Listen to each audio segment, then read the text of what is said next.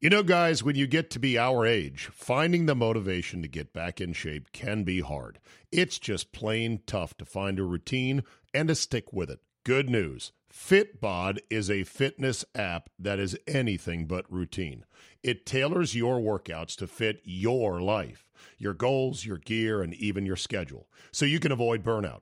And Fitbod helps keep up your momentum by mixing in different exercises, reps, supersets, and circuits. Best yet, Fitbod has over 1,000 demonstration videos, so you can learn the right way to do each exercise. It's time to ditch the boring routines and kickstart your fitness journey. Add Fitbod to your workout essentials. Join today to get your personalized workout plan. Get 25% off your subscription or try the app for free at fitbod.me/Zabe. That's fitbod.me/Zabe. Today on the Zabecast, why sit on my ass watching the combine and just guessing wildly as to which quarterbacks might be any good next year? Why not find an expert or something close? I did, and you'll hear from a guy who threw D1 missiles himself and has coached many of these young men. All of that today, plus you will not believe who is now a paid subscriber to the Zabecast. Bonus 1% me is locked and loaded, so buckle up and let's go. Here we go.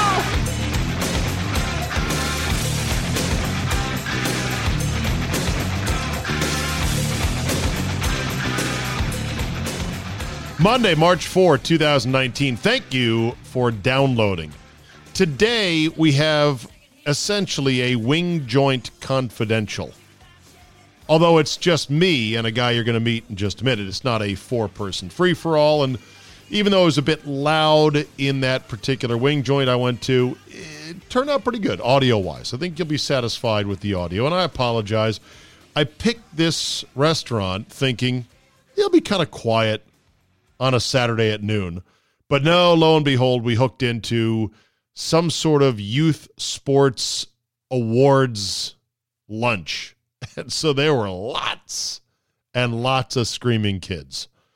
But I think you'll enjoy it just fine. Before we get to that, Twitter is the worst. I know. Go ahead, groan. How many times do I have to hear this? Just quit. Just quit it, Zabe. Stop complaining and quit. I can't quit Twitter. I mean, I could, but I don't want to. Because here's the thing. Too many people see it as real currency. And the fact that I have what I consider to be a modest 53,000 followers or thereabouts, that is helpful to me in certain ways. It makes me a little bit more than just a schmuck.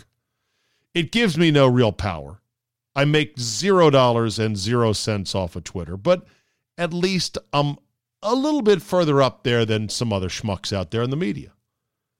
And I don't give a shit about it, but other people might, including people who could be in charge of hiring, who could be in charge of giving me access to someone or something. They look at these numbers and they buy into them. It's the most insane thing ever, but it's the world we live in. That said, I do need to get better at just making sure I'm using Twitter, that it's working for me as much as possible and not the other way around. There is an excellent piece on the website Quillette, Quillette, like quill of a pen, Quillette.com. And the title of the piece is called Twitter's Micro Slavery. Powerful word. Exaggerating a little bit? I don't know. This writer, Alec Cameron Orrell, does an incredible job of paralleling mental slavery. You know, he compares Twitter to mental slavery. And before you judge, just read it and get back to me. It's called Twitter's Micro Slavery. Alec, with a C, Cameron Orrell, on Quillette.com. In the piece, and there was so many things I was highlighting, I said, well, I'm not going to read all these. It'll get tedious on the podcast, but let me just read one juicy paragraph. He writes to say, today, Twitter stands as the premier destination for anyone with a particular accusation or just an accusatory grudge against his society and fellow man. Let me pause right there. In the piece, he talks about how Twitter and all social media is engineered and designed, including Facebook, to gin up emotions to stir, quote, engagement, because a disinterested or dispassionate user of Facebook, Instagram, Twitter, etc., is not a very lucrative one for the tech giants in Silicon Valley. They want you angry. They want you jealous. They want you to use, as this writer says, your lizard brain to be fearful, scared, angry, and just, yeah. Then you keep going for that engagement, and it builds their numbers, and they sell ads off of it and everything else. Okay, so he says that Twitter is the premier destination for anyone with a particular accusation or an accusatory grudge against society. I saw a tweet from Rob Domofsky, who covers the Green Bay Packers, and I think I've had him on the show once or twice, and I believe I like him. And I believe he does a good job of covering the Packers and the NFL. But this tweet he sent out was so enragingly stupid. It got me to rethinking everything. And I was like, really? This guy thinks that way? Basically, Rob pointed out that he was in an airport and heard some American, presumably redneck, he didn't call him a redneck, but heard someone say, $3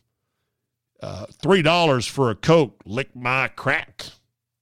Because he didn't want to pay $3 at the airport for a soda. $3 for a soda, lick my crack. And then proceeded, the same guy who said that, to mock someone else and their foreign accent. And Mr. Domofsky ended the tweet by saying, this is why the rest of the world hates America. Anecdote plus wild generalization. Peacock your feathers of righteousness and just cup your hand to your ear and wait for the digital applause. Oh, you're so right. You're so right. We're the worst. Luckily, many people jumped in to go, so this is one person.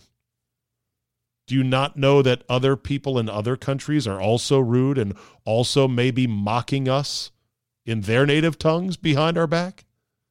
And why does this one incident negate all the other acts of kindness that might be exhibited or put forth by Americans? Oh, I saw an American wheeling an elderly woman who couldn't speak English down the entire gate concourse, and it was a wonderful moment. It's just an anecdote. Anyhow, the problem for me with Twitter is that I couldn't then just move on from this. I got pissed off, which is what they want. Got pissed off at Mr. Domofsky, and I was like, now, okay, because I'm pissed off. I'm like, what are you doing? You're just trying to, perpetuate a stereotype about Americans all being stupid. Hey, man, you got a funny accent. So I'm reading the responses, and I'm finding that a number of people agree with me, like, that's a stupid tweet. And I'm like, yeah, give it to him. Give it to him. Kept reading, kept scrolling. Before you know it, I'm turning around and go, what am I wasting my time on this for? Let me continue with the paragraph. On Twitter, the jealous, resentful, cruel, bored, cowardly, oversensitive, manipulative, suggestible, destructive, and mentally ill find their anti-paradise, a rich valley of Hinnom. I don't know what that is. HINNOM, in which to whip up or join in fear-juiced lynch mobs so they can all get their collective fix watching some unfortunate burn. Those who used to pack around the executioner stake now just reach into their pockets and tap the little blue bird.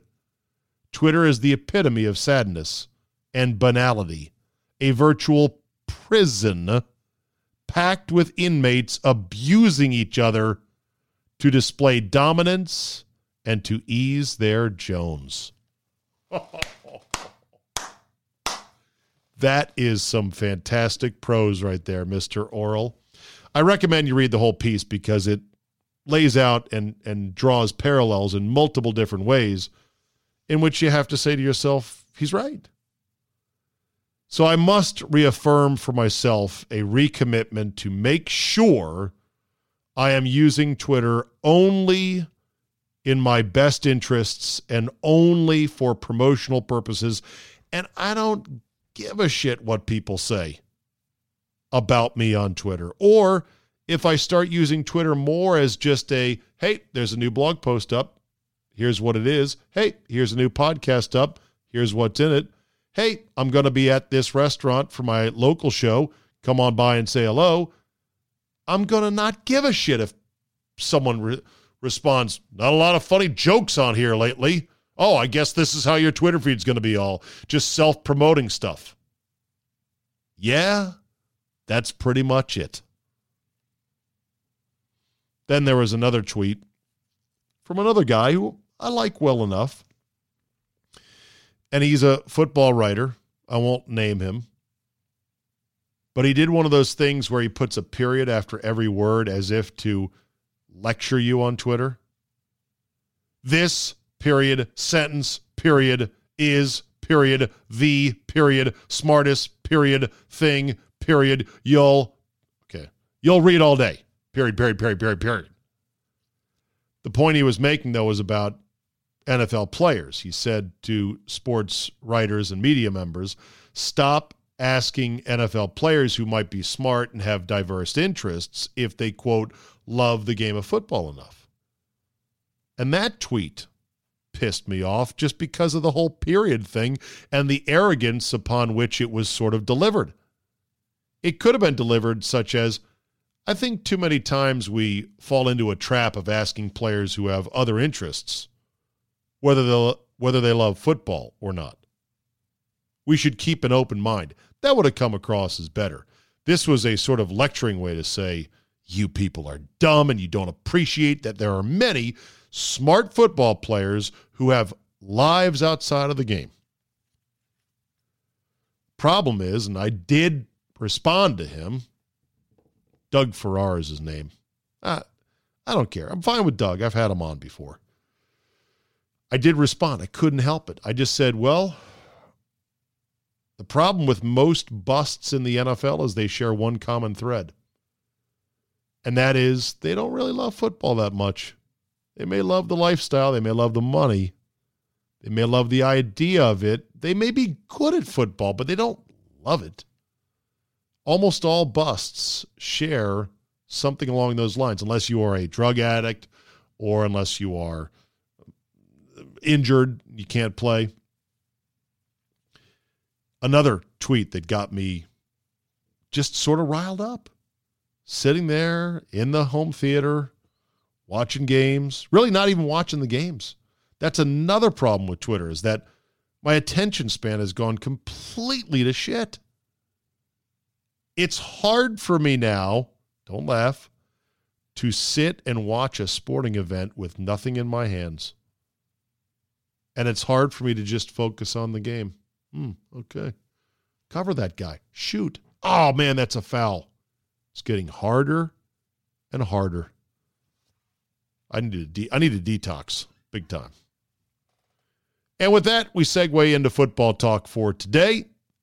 I met up with Paul Troth, Troth, who is an Elite 11 coach, and he's going to explain to you, if you don't fully understand, what the Elite 11 competition is all about. And we talk quarterbacks and football and a wide variety of things, including just ran him through all the major quarterbacks expected to go first, second, third round and get his thoughts. We are here at the appropriately named Coach's Corner in Purcellville, Virginia. I have with me Paul Troth, Troth, ECU Pirate quarterback for 3 years, Paul? Yes, sir. Yes, and sir. 1 year at Liberty. Yeah, I'm a flame. And now you are coaching at John Champ High School in nearby Aldie, Virginia. But more importantly, you have been with the Elite 11 quarterback competition for how many years now? 7 years. 7 years. And then actually was an Elite 11 quarterback in 98. The first year that they started Elite 11? Okay. Year, yeah. So give us the background on this Elite 11. I think a lot of fans are like, oh, yeah, I've heard of them, but right. I don't kind of know what it is.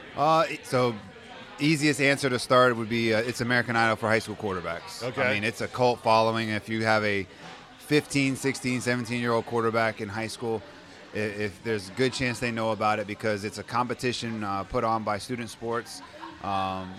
We go Student around. Sports is what? Student Sports Magazine is just a high school publication online now, but used to be a magazine that would get the word out about high school athletes around the country. Andy Bark is its owner, and it was kind of his baby. And then from his idea of exposing high school athletes around the country, he developed an idea just to, hey, let's have a quarterback competition where we select the best 11, and we get them premier coaching, whether it's from Bob Johnson, who was a legendary high school coach in California, and then it morphed into Steve Clarkson for a couple of years, but now it's head coach is Trent Dilfer, and we bring those kids in, and we try and go from 24 that we have selected from a bunch of regionals in the spring and whittle it down to 11 quarterbacks. Actually 12, as I told you earlier. Right. And then we try and find you guys are like the Big Ten. There's not actually 10 teams Correct. in the Big Ten. Correct. It's the Elite 11, but you take 12. Yep. You got to take. Go figure. We got to have 2 quarterbacks on our 7-on-7 teams. Is basically how that went. So. All right. So basically, and it's for rising seniors in high school. Yeah. Nationwide. Yep. And all these kids want to make the Elite 11, and you guys are out there looking for Correct. the Elite 11.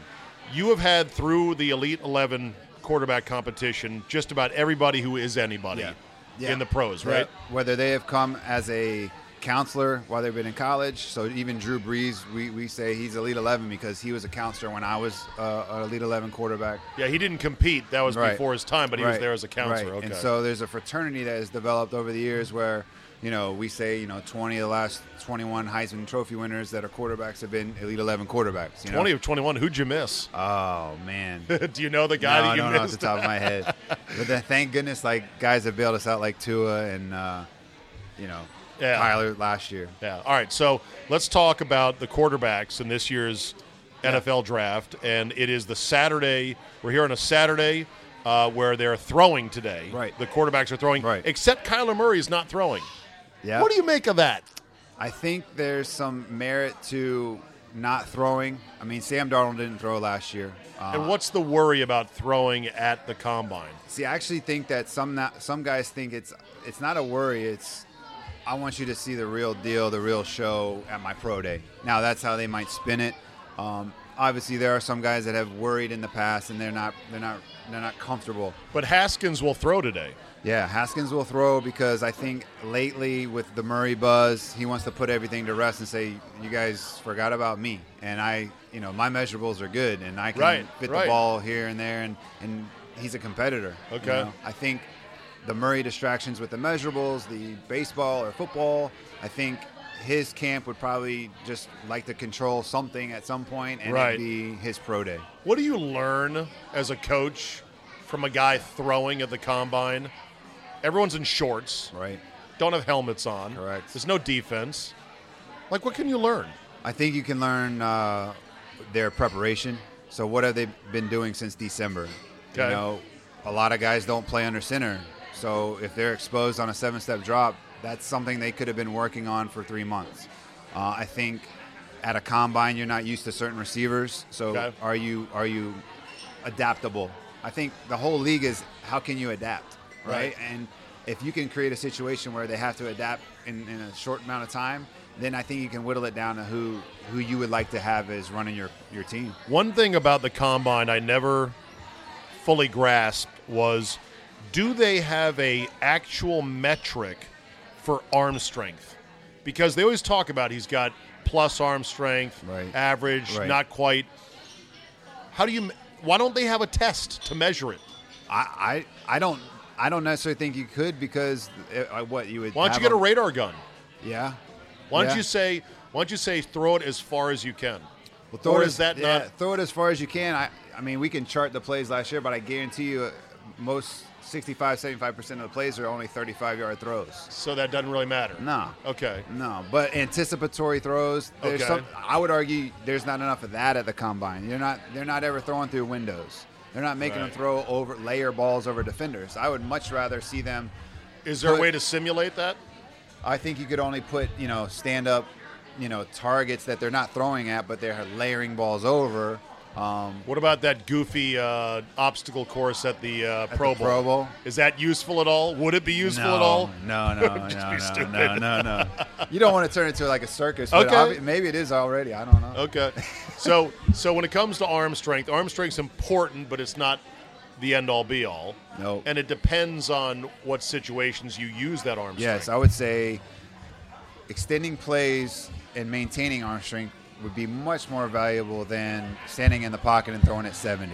I mean, you look at Right. Mahomes, a lot of his wow plays are out of the pocket, and the ball is 60-plus yards. Right. You can't coach that. That's just God put his hand on you. And to the point where if you're extending plays and your arm strength is good, yeah. Was Mahomes Elite 11? Unfortunately, no, in terms of he wasn't picked and he wasn't a counselor. So I Really? don't know if we can claim him. But he did work with How'd Jordan. you miss him? He's probably playing baseball in the spring, man. He's probably, which I encourage, by the way.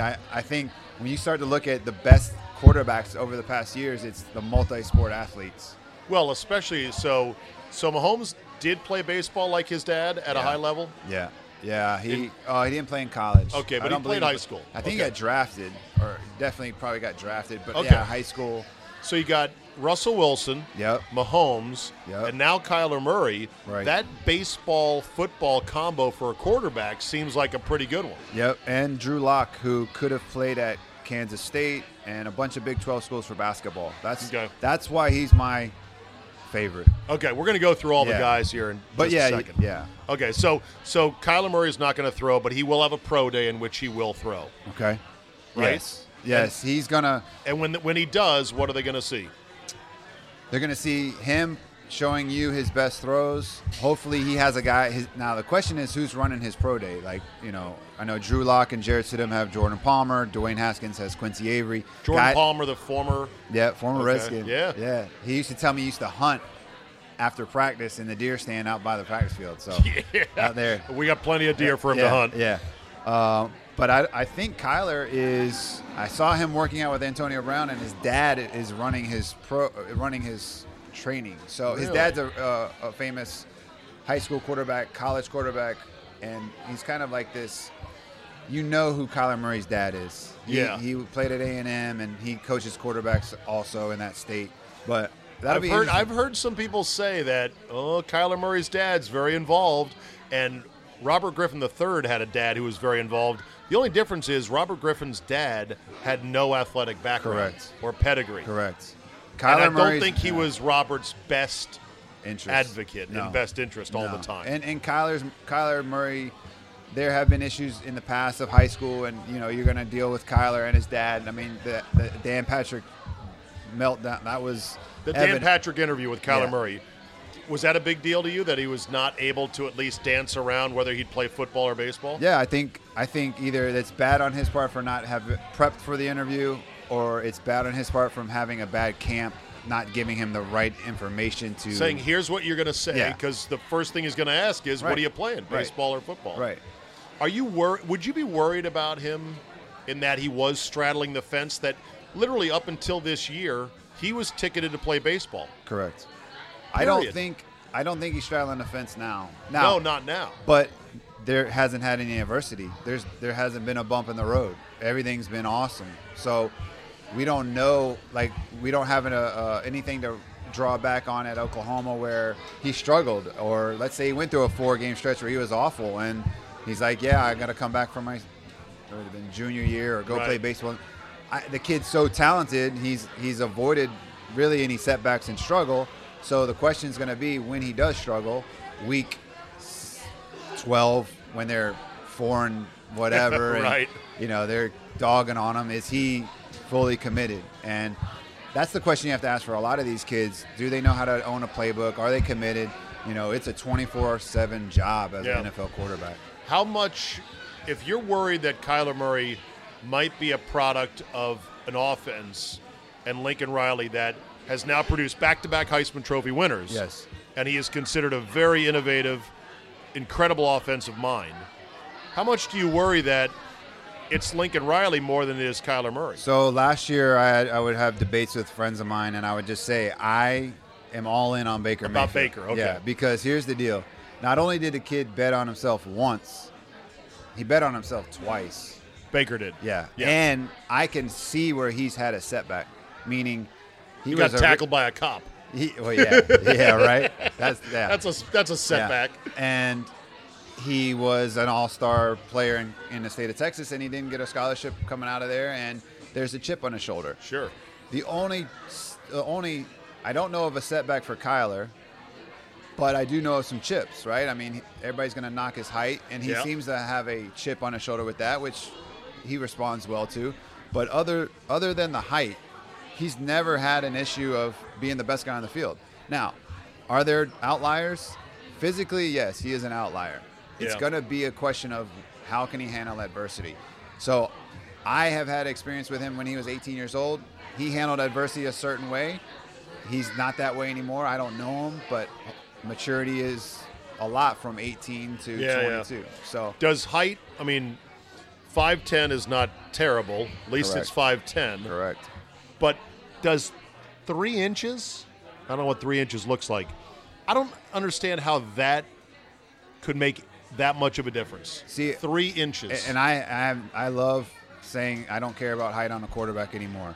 And it's not. And some people will say throwing lanes, and some people will say, you're in shotgun. My argument would be, if you go watch an NFL football game, the guys that do it the best with the least amount around them are the guys that can throw from different arm angles and off platform.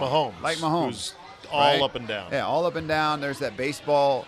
Both of those kids, they have turned 2 plays. They've thrown deep in the hole on shortstop. So they can throw from different arm angles. And that's where I don't worry about Kyler. And honestly, it's the age-old question. If he gets out of the pocket, is anybody going to catch him? Right. Right? Would you worry more about body type?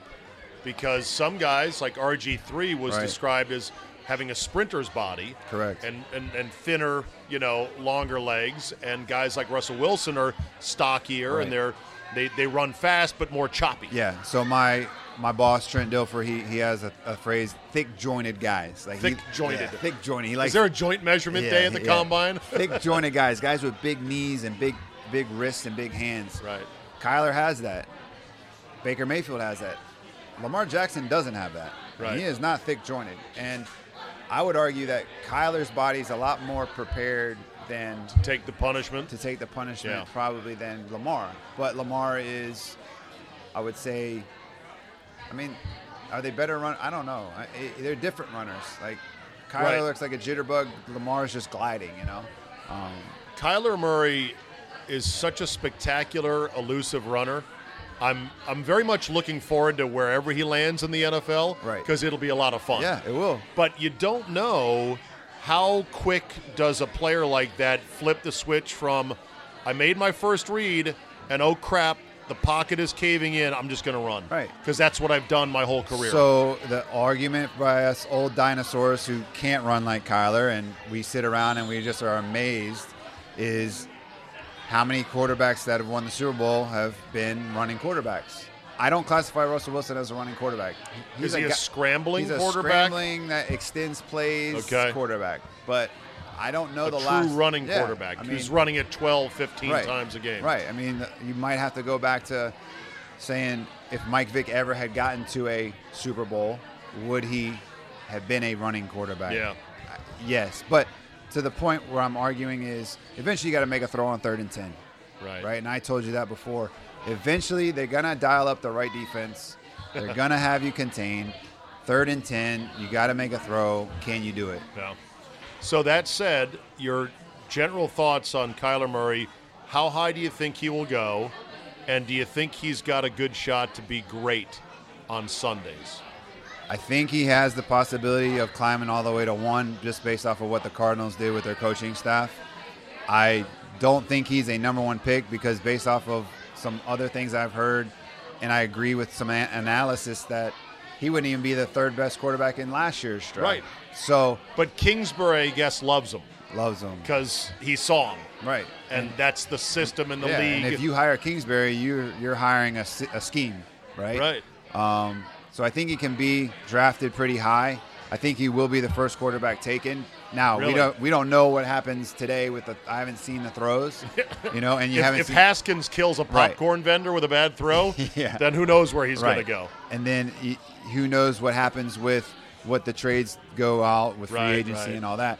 In regards to a true pro, I'm concerned, right? Because it goes back, how fully focused are you? Right. How much have you struggled? And are you in a position to totally embrace what it means to be an NFL quarterback? Right. I would argue that if those things are a concern, then you need to go with Haskins because he's eats, sleeps, breathes it. He's not necessarily always been the most talented kid athletically on the field, but he is the most talented arm, in my opinion, in this draft. All right, let's talk Haskins. Okay. Best thing Haskins does is Place of the football. I mean, we're talking, I need it here. He puts it front shoulder, back back shoulder, high, low. high, low. Is he a good anticipatory thrower? Yeah, he has Okay. to be because in the pocket, the stats prove that, when he's pressured at Ohio State, his completion percentage drops. He's not the fastest guy, but he anticipates well. He knows what he's seeing when he throws it. There's sometimes when other guys are like, I don't know how you saw that, and that guy says, yeah, I don't know how I saw it either. I felt it. Right. It came to me at a and moment's notice. There's a combo of just he's a death by 1,000 cuts guy. Okay. He is going to. Does he comp to anybody? Because, Stephen A. Smith made the gaffe of saying, I think he's more of a runner, which Right. he absolutely is not. Right. In part because he's black. Yep. Is he comp to, say, Byron Leftwich? No, he's way better than Byron. Way better, okay. He's twitchier than Byron. Twitchier. I think that he comps to Jared Goff. Okay. I think you could comp him to Athletic enough, but Yeah. not fast. Correct. And then Okay. what do we? I mean, who just won the Super Bowl? Tom Brady. I mean, he's not anything close to being athletic, right? Okay. So I would say he's close to a Goff. I think he's way better than a Trubisky. Okay. In terms of throwing the football. Trubisky can run probably He can a bit run. more, He's yeah. thick. Yeah. He can bang a little. Honestly, he's probably he's very similar. He's probably a better Kirk Cousins, in my opinion.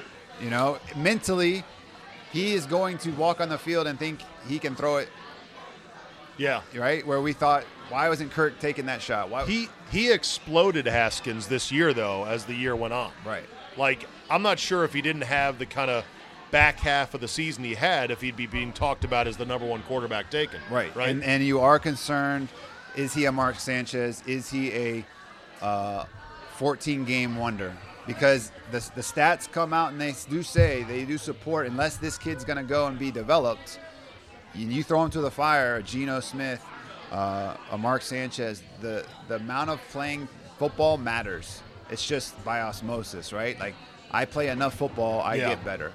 All right, I've got 4 more names on the short list of QBs, and then if there's a couple that you want to include, we can do that as well. Okay. But the 4 I've got, and I don't know if this is going to be the sequence or not, or how they're rated, but Drew Lock from Missouri, Daniel Jones from Duke, Ryan Finley from NC State, Will Grier from West Virginia. So, who do you want to start of those 4 next up? Since we've talked Kyler Murray, we've talked Haskell. So I think the one that could probably be the closest to where the Redskins would get would be Drew Lock or Daniel Jones. I know more about Drew Lock, so let's talk about him. All right, let's talk Drew Lock. So big kid, 6'5". big kid, big kid.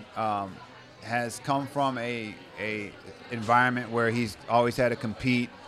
and he embraces it, but he's a dual sport athlete. Like, he literally could have played in college as a starting college basketball player in the Big 12. Really? Legit. That athletic? Oh, yeah. My buddy who trains him told me a story where literally every game would start, jump ball, tip, get it to Drew, take a three from the corner, it's going in, right? Now I'm going to go watch YouTube highlights of Drew Lock in high school.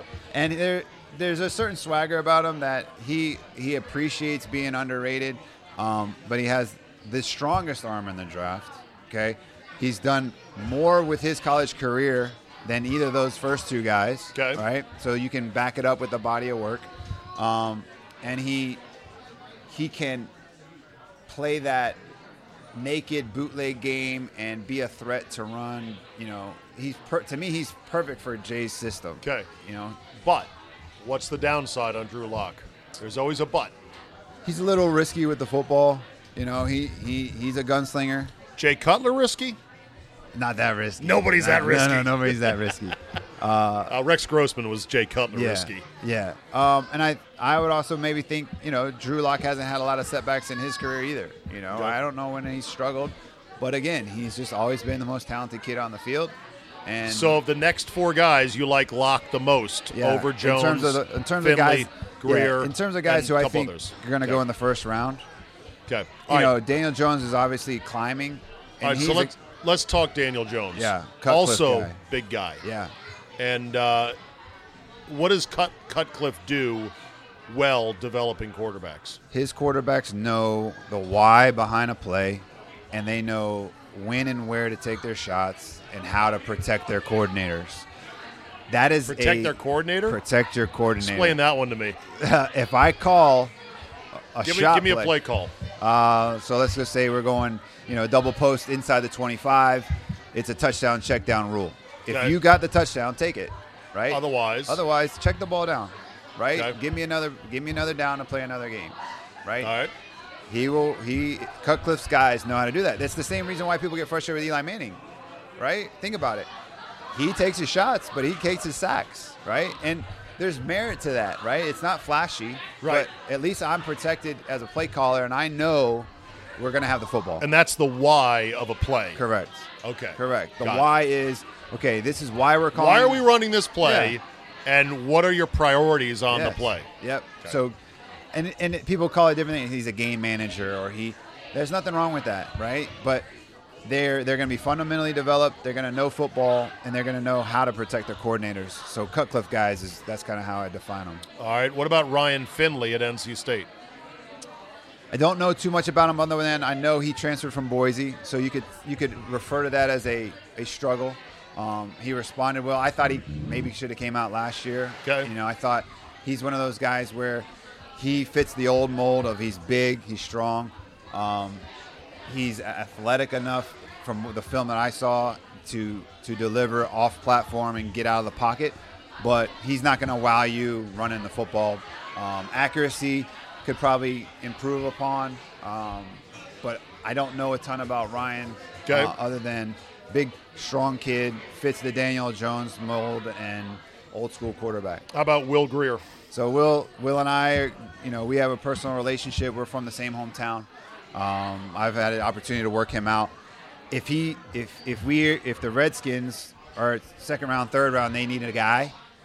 He's another guy can fit in Jay's system of doing exactly what he needs to do. He can go bootleg, he can go naked, he can get outside, throw off platform. His arm's strong enough to have those piercing throws. Okay. The thing about Will is this is all he's got left in a sense that he's married, he has a young child.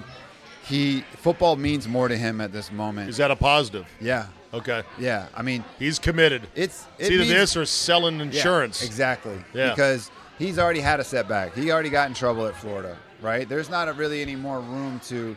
I'm not a kid anymore, right? This is a business, and the last time I talked with him, that's the vibe that I got. It's like, hey, yeah, I'm excited for my senior year at West Virginia, but I gotta start making some money. I gotta start providing for my family, and in terms of being starry-eyed and awestruck, he's just not that kid, because if anybody knows who Will Greer is, his brothers are more famous than him.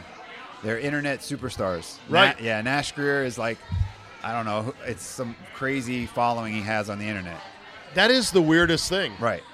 They're internet stars. Yeah. And not athletes. And that's the nature. It's crazy that that's the nature of the sports world we're dealing with now, right? Exactly. It's crazy. All right. What about, okay, we got a couple of legacy kids. Right. Kyle Shermer from Vanderbilt. Yep. Pat Big jointed Shermer's guy. Big joints. son. And then we got Brett Rippon. Yeah. Old Mark Rippon's nephew. He's his nephew. Yeah. And he is, I would say Rippon, you could fit him in the mold of he's going to know exactly what to do with the football as well. He's already been around it, exposed to it, whether it's through his uncle. Boise State's a solid program. The things that I've heard about Brett are extremely accurate. You're concerned with, his competition, his level of competition in the WAC, but size fits the mold. He would be another guy in the third or fourth round that if he's there and you want him and you like him more than Greer or you like him more than the other guys, he's good. Is he better than Josh Johnson? Obviously he's younger, but is he better? I think Shermer is an interesting story because we wanted to take him in the top 24 when he was coming out. He just wasn't. He was like a newborn colt, but you could tell he was going to be that thick-bodied kid, thick joints, big hands.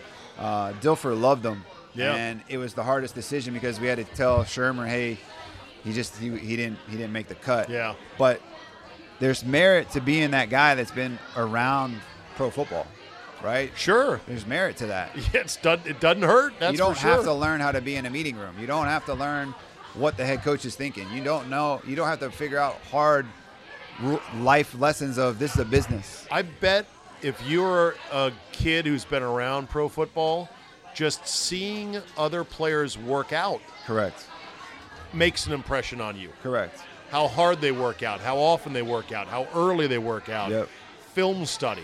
It sinks in more, I think, if you go, wow, this is what big league sports is all about. And it's the terminology, right? It's you're not going to be confused on when you hear flanker drive. You're not going to understand, when you hear flanker drive, you're understanding exactly where that. Well, you're probably now, these kids today, I'm betting, are in their dad's iPads looking at plays. Yeah. Am I right? I would guess. Or film. I would guess because it's so easily accessible. Yeah. And kids nowadays kids are always on their iPads. They're doing that and they're also, doing social media stuff. Yep. Okay, let me ask this about quarterbacks. Okay. Are comps, meaning I think this player looks like that player who was good in the NFL, Right. or maybe he looks like this player who was bad in the NFL. Are those useful, or are those, in your mind, as a coach, a waste of time? Like, if I want to squint and see Russell Wilson in Kyler Murray, is that a mistake? Yeah, because I think you're negating each of them's uniqueness, right? I think it's hard not to do, right? We do it with a lot. We do it with our own kids, right? Yeah. I mean, but I think you do Russell Wilson a disservice to the things that he's been able to overcome and excel at, and then you do Kyler a disservice because he's an anomaly. He's an outlier in my opinion, and so you want to fit certain guys in certain molds, and in the quarterback world, we've lived in that so long that's what prevented us from finding talents like Kyler Murray in the past. You know what I mean? Like saying he doesn't look like anyone else, and so therefore he can't play because he's not 6'3". Right. If Flutie lived nowadays, he lives now. What I'm saying, if Flutie were alive, if he played nowadays, we'd be having the same comp, right? Yeah. Very easily. Flutie was unbelievable. Yeah. Unbelievable. I remember watching him with the Bills. He actually came into Charlotte when I was living down there for a Monday night or Sunday night game. It was one of the Sunday or Monday night games. And to watch him in person run around and just sling it. Right. I mean, shrimpy little guy. Right. 5'7". I don't know, 5'9". Ridiculous. I don't know. Something like that. But you want to squint, and do you want to squint and see Russell Wilson, or you want to squint and see Johnny Manziel and Kyler? Because you very easily could. Well, Manziel is a complicating one because of the off-the-field stuff. Correct. See, I kind of thought Baker Mayfield had a lot of Johnny in him. Way but different. Didn't. Yeah. And Johnny grew up, never needed anything, son of oil, Wealthy, wealth. yeah. I mean, and Baker's not struggling. You know, Right. he afforded to go to, walk on at But 2 Baker, you said Baker had his adversity. Yeah, he You bet know. on himself twice. Right. Right, and that is, when he did that, I just said, you know what, I'm not doubting this guy, because being able to control a locker room, being able to have guys buy in, but also having confidence in yourself says a lot, right? It's just, especially when you've had setbacks. Right. And swagger is easy to fake. Yep. And anyone can have it, but you've got to back it up with making the throws. Yes. Baker Mayfield makes throws. Yep. He He has makes made throws. throws as a rookie where Yep. you go, wow.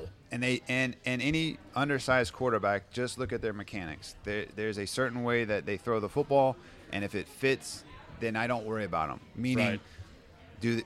any young kid, if they lift the ball, they're kind of pushing it. But if a kid can stroke it, right, like you see any other, like taking a ball back, if he can have that with hand size, Yeah. I don't worry about it. But what's weird is that some quarterbacks, I mean, Phillip Rivers obviously is incredible, probably a Hall of Famer. Yep, He looks like he pushes it. he does. I have no idea how he can play in the NFL with his motion. Right. When you slow it down, he has a little backstroke. Right. But his elbow, the rule is your elbow's got to get at least even. He gets it right. Even with your shoulder? Even with your shoulder. Okay. His elbow is slightly above there. And I love It this. works, by Yeah. the way. I mean, I love the whole package of Phillip Rivers. He's Yes. one of my favorite players. Yes. And I love the story that he tells on why he throws the way he throws. He says, What was the story? I was a son of a football coach. So the ball bag is always laying there, and I'm 5 years old.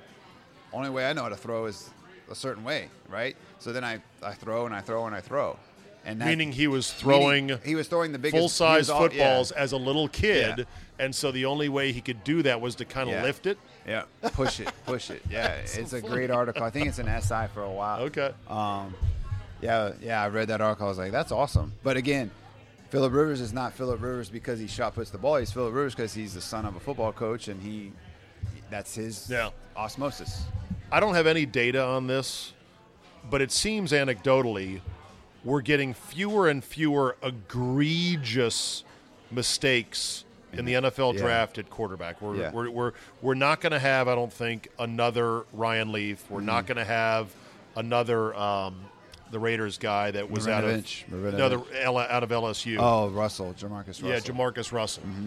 I think It seems that way, Right. but no, we'll see how this last year's class pans out. And they didn't really have a great year, the Right. four of them. Right. I But think are we getting better at the state of the art, Paul, of figuring out, yes, this guy can play in the pros, this guy can't? I think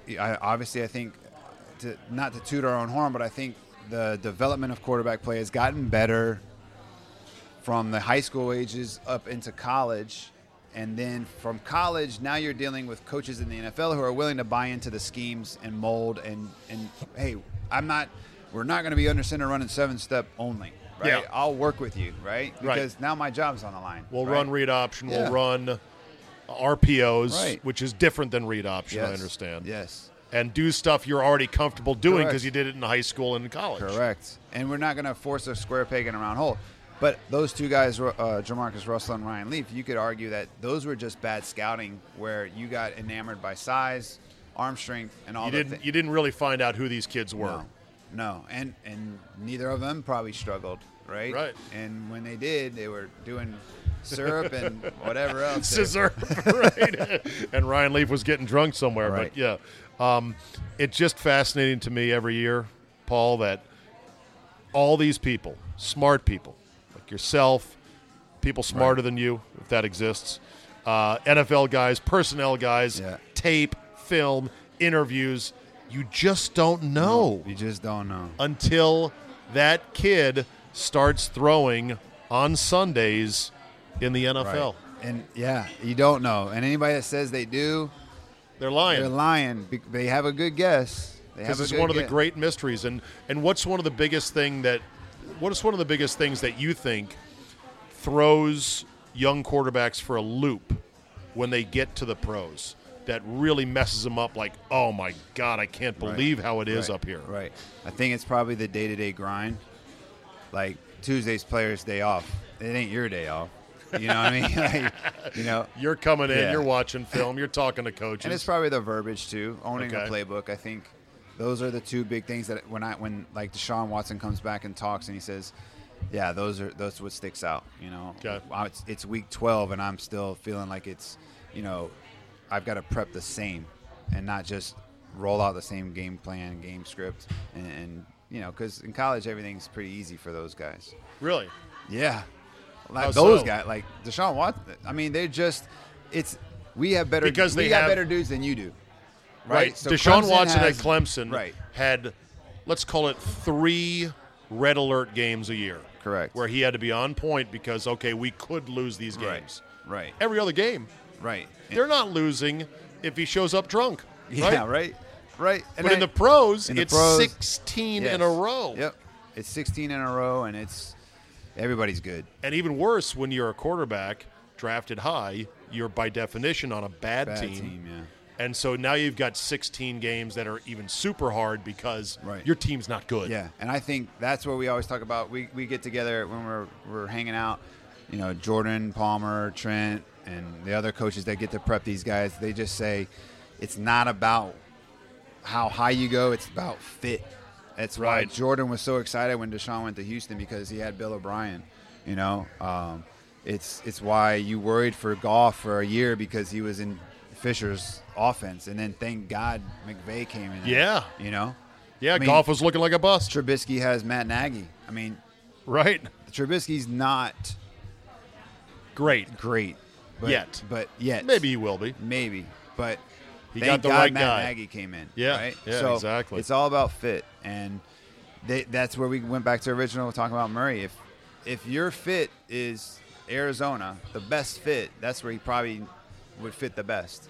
But Yeah. the crazy thing is, they're number one. So All right. For more information on Elite 11 quarterback competition, Yeah. where should people go? you can go to elite11.com. Okay. Search it on Twitter and Instagram, and then every year we have a show, a documentary on NFL Network, so you can go on YouTube and check that out. And what's the documentary about? Just the kids that It's- come through? A lot of times it's different every year. A lot of times they focus on the journey up to there. We focus on 5 kids that they feel have great backstories. It's a TV show, so we gotta sell it to advertisers. But for the most part, they do a good job of explaining the role of the coaches and the players and the journey through the springtime, which is now, all the way into June and July when the final competition is. And Trent Dilfer is He's our head of Elite 11 in terms of head coach. okay. Does he own the enterprise? No. Okay. No. But he's Andy kind of Bartholomew. the CEO of Yeah. it. Okay. Yeah. He's He's been that since how long? I came on in 2013. He was doing it too. So 2011, he's been the head coach. Okay. So he's had a lot of classes. Like Jared Goff was his first year as the head coach. So Okay. Jared Goff was 18 years old, and now it's Trent's first year as head coach. So it's all full circle now. And Trent has now taken a job Yeah. at a high school in Tennessee, Catholic high school. There's a long feature on him that I saw in the my USA Twitter Today, timeline. yeah. I bookmarked it, Paul, and Yeah. I'm like, I'm going to come back and Yeah. read that. Yeah. It's interesting because Trent Dilfer, Super Bowl winning quarterback, ESPN television personality. Correct. You wouldn't think he would go take a job at a otherwise nondescript high school Yeah. in Tennessee, but he has. And not to speak for him, Right. but what's the answer to After that? being around him for 7 years, I look at him as a mentor, right? As a husband, as a father. I look up to him a lot, and I talk to him, and we all do as young coaches, young men. It didn't surprise any of us because you can only get that head coach vibe from just quarterbacks at a camp for 3 months out of the year. He truly is a football junkie, but he wants to make an impact on young men, most importantly. And so to use his platform bigger, he needed to be a head coach of a team. And he prayed about it, and he thought he had some college jobs, and they didn't work out. He turned some down; they didn't work out. But I really think this is going to be his wheelhouse because he does a great job of having people own what they need to own within an organization, Okay. but being responsible and leading people in the right direction. Not always agreeing, right? There's been some great shouting matches among coaches with Trent, but he needs to lead men Yeah. based off of what God has put in his life and how he has equipped Trent to do that. That's his calling. Well, that's going to be fun to watch. I don't even have time today, Paul, to get into the whole national program level of high schools. Yeah. Like, I had no idea till I sat down and talked with you about how there are high schools in the country that play a national schedule of 4 or 5 games on top of their regular league schedule. Correct. And I mean, especially crazy. here, especially in the WCAC here in town. I Right. mean, those schools are all sponsored by big shoe companies, and they are having they have the best athletes at playing football in the area. Some kids move in from out of state. I mean, St. John's quarterback is from Hawaii, so that's crazy. You know, Poor kid went from Hawaii to D.C. as we sit on one of the gloomiest, grayest, wettest, horrible March days ever. Yeah, and my buddy my buddy Drew Amave is the reason why he's here, because Drew Amave is the quarterback coach of St. John's, and he can tell the kid, hey, just move. If you're willing to move, we'll play a national schedule and get more exposure. And it's crazy. I don't know exactly where I stand on it because I still like kids to be kids. I was going to say, at what point does it become unhealthy? It's almost quasi-professionalized. Yeah, I think it's unhealthy for the people coaching because, you know, when I'm coaching a kid at John Champ, I'm not worried about getting fired because we don't win, you know, the next game. Right. Now in Texas and Florida and those kind of places, that's big business. Oh, yeah. It means a lot. I'm not saying that I would love that pressure, honestly. The Friday Night Lights syndrome. Yeah. Hey, Coach, Yeah. we going to state this year? Yeah. Hey, Coach, we going to state this year? Texas forever. Exactly. But there's a, you know, amateur athletics is, depending on where you look at the transfer rule in NCAA or, you know, sponsorships of high school, it's gray. It's gray. It's big because it matters to people. It's big because the kids and the parents are passionate about it. Yep. And there is big money in professional sports. Correct. So no one's forcing this on anybody. That's Correct. the one thing you always have to remember is that, you know, these kids, they love the game, they love competing, and they want to be great. And so there's finding ways to give them that platform. And if they're exposing them to exposing their talents. If they're exposing these kids to something they've never experienced, I'm all for that. And getting them out of their comfort zone and like traveling to go play another team from the Chicago area, getting on a plane, dressing up, learning how to behave, seeing another part of the country. A lot of these kids have never been on an airplane before. Nope. And it's crazy that they're doing it at a high school level with the national schedule. But as long as kids are not being used, then I'm all for it. But it gets a little gray area when we start bringing shoe companies involved and all that. And I think the goal is to try and to grow the sport, most importantly, and then create a culture that, you know, you're not putting your identity in this one thing. Right. You know? All right, I got a Redskin question for you. Oh. My strategy as just a guy on the couch with a big mouth and a radio show is to take our lumps this year, roll Colt McCoy out as our starter, get what I call mystery meat as a backup. Right. Something along the lines of a Brock Osweiler. Right. And if we would win 4 games, so be it. Correct. I want to work through what is essentially going to be a year of recovery on the Alex Smith money. Correct. And Alex Smith's injury is horrible, and everyone feels terrible for him. And then start fishing for the big fish that are coming in the form of Tua, Jake Fromm, Trevor Lawrence. 2 years from now, Trevor Lawrence. And you told me another kid who just transferred. Yeah, Justin Fields. Justin Fields is the real deal, you say. Yeah. Now, people are going to argue, well, he couldn't beat out Jake Fromm. Jake Fromm is the real deal, too. You have to understand the situation where Kirby Smart's sitting, I'm trying to win a national championship, and I got a kid that just almost did it for me the year before. Justin Fields is better than Kyler Murray. Wow. That's my opinion. Wow. He is better than Kyler Murray. So for my Redskin fans who are saying to me, I don't like your strategy. Yeah. Who knows if we're going to get Tua? Because I used to just say tank for Tua. Yeah. And I said, but there's more than that out there. Yep. And this year's class, maybe it'll turn out pretty good. Yeah. But the big fish Yeah. that you know about Yeah. and see, and you coached Yeah. Tua Yeah. at the Elite 11. Yeah. And you speak the world of him I as speak a the world of him person. because he is a great human, and he is Tim Tebow who can actually play quarterback and Really? own a franchise. And if anything that this franchise needs, this needs an identity jolt. Oh, Right? sure, yeah. You know, like who is the face of our franchise? So that's the kind of kid you want. I would argue that, you know, Dwayne Haskins would accept that real quickly. He wants Sure. to be the face of our franchise. But if you look at it from your standpoint, who's to say that the kid you get in the third and fourth round is not Dak Prescott by the middle of the season? Meaning somebody gets hurt, we're down, we get a couple of good free agents, and this kid just comes in and plays. That could be A third-round hit, Will second-round hit. Greer, Finley, Jones, Okay. whoever. But it's not a reach to say what you're saying. It's just not popular and it's not flashy. But Yeah. there's a team that's won 6 Super Bowls that's done it non-flashy. So Yeah. I seem to think they know what they're doing, and that's where player development is lacking in the league, and you need to have a lot of players to develop. All right. When is the Elite 11 this summer? So right now we're in the thick of it. We have regionals going on. Tomorrow we have our regional in Dallas. We'll go around the country. I know our regional for Washington, D.C. is going to be at the St. James in Springfield, Yep. Middle of April. I don't know the exact date.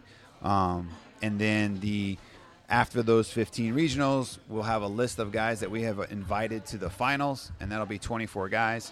And then we'll be out at Jerry's World and having a big week-long competition to see who's the 12. And right. and what time of year?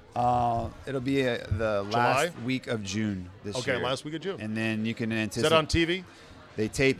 They Tape used to. ESPN cut back, so Okay. we lost it. But the documentary comes out in September, and social media you can follow it all the time. And we have a great social media group there at Student Sports, and they pump out content left and right. All right. If you need a slappy to maybe inflate the balls, Yeah. shag balls, Yeah. get coffee, Yeah. I will make myself available. No, Sounds like fun. It's like watching it's like you literally are standing. And It you're is like, kind of cool to think dude. there's a really good chance at least 3, 4, 5, 6 of these guys are going to be playing on my television on Yes. Sundays in a couple of years. That's the coolest thing about it, and it's so cool to see it happen right now because a lot of these kids were my first 2 years on the circuit, and now they're popping. yeah, now they're popping. Coach Troth, it was Yeah. so much fun. Oh man, I enjoyed Thank it. you for your having time. me. For people that want to reach out to you, do you have an email maybe? Yeah, so I run my quarterback company is called QB Invictus, Okay. and my name on the internet. Just Google it. That's the easiest Paul way. Troth, Troth. Yep. Just Google up East Carolina Pirate highlights. Yeah. Circa 1990. No, 2002. 2002. Lots of interceptions on that highlight. Hey, Backed man, up David Garrard, but you're willing to take risks, though. I will say, yeah, There you go. Yep. Backed up Garrard. yeah. Nice. He's another great human. And you didn't make the league because of why? Politics. Just say politics. I joked that to all my ex-athlete friends. Like, just go ahead and say it was politics, man. You had the talent to be in the Yeah, pros. no, I didn't get it done. All right, man. Good to talk. Thanks, Yeah, man. thanks, Steve. Let's end on this today. You will not believe who is a paid subscriber to my podcast. You will not believe it. When I found this out, it floored me. I said, what? That's crazy. Ooh, Zabe, can I guess? Is it the head of ESPN? They want to hire you away on a multi-million-dollar contract? No, I wish. That'd be nice. No, I found out over the weekend that my mom is a paid subscriber to the Zabecast. Totally without me finding out about it. I'm not sitting there watching the signups come in going, hey, that credit card number looks familiar. Or that name. Ma, what are you doing in here?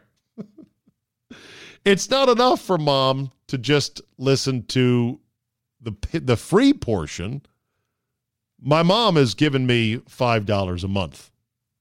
So For all of you out there that listen to the free version and they go, I can't afford $5 a month. Hey, man, my mom is paying $5 a month. Yeah, no family discount there? Well, there's no family discount when my mom doesn't ask for one. I would have hooked her up with one. Shh, I want that $5. I'm getting my inheritance from my mom and dad. Knock on wood, may that not be for another 50 years. I'm getting my inheritance $5 at a time every month. So if you're listening right now, Ma, thank you for subscribing. I will try to keep my potty mouth in check. Now this is going to really get into my head thinking, you know your mom's listening to all this shit. I love my mom. She's the best. And my dad. My dad listens as well. God bless them. They finally got some warm weather in Arizona. Thank God for that. All right, that'll do it for today. Download, subscribe, like my ma, comment, and like. Tell a couple of friends. Get the Zabecast app. Premium can be had, zabe.com/premium. Podcasts are the future. They're like Netflix for your ears. Email me with topics and suggestions at zabe@yahoo.com. Now, go forth and prosper, and we will see you next time.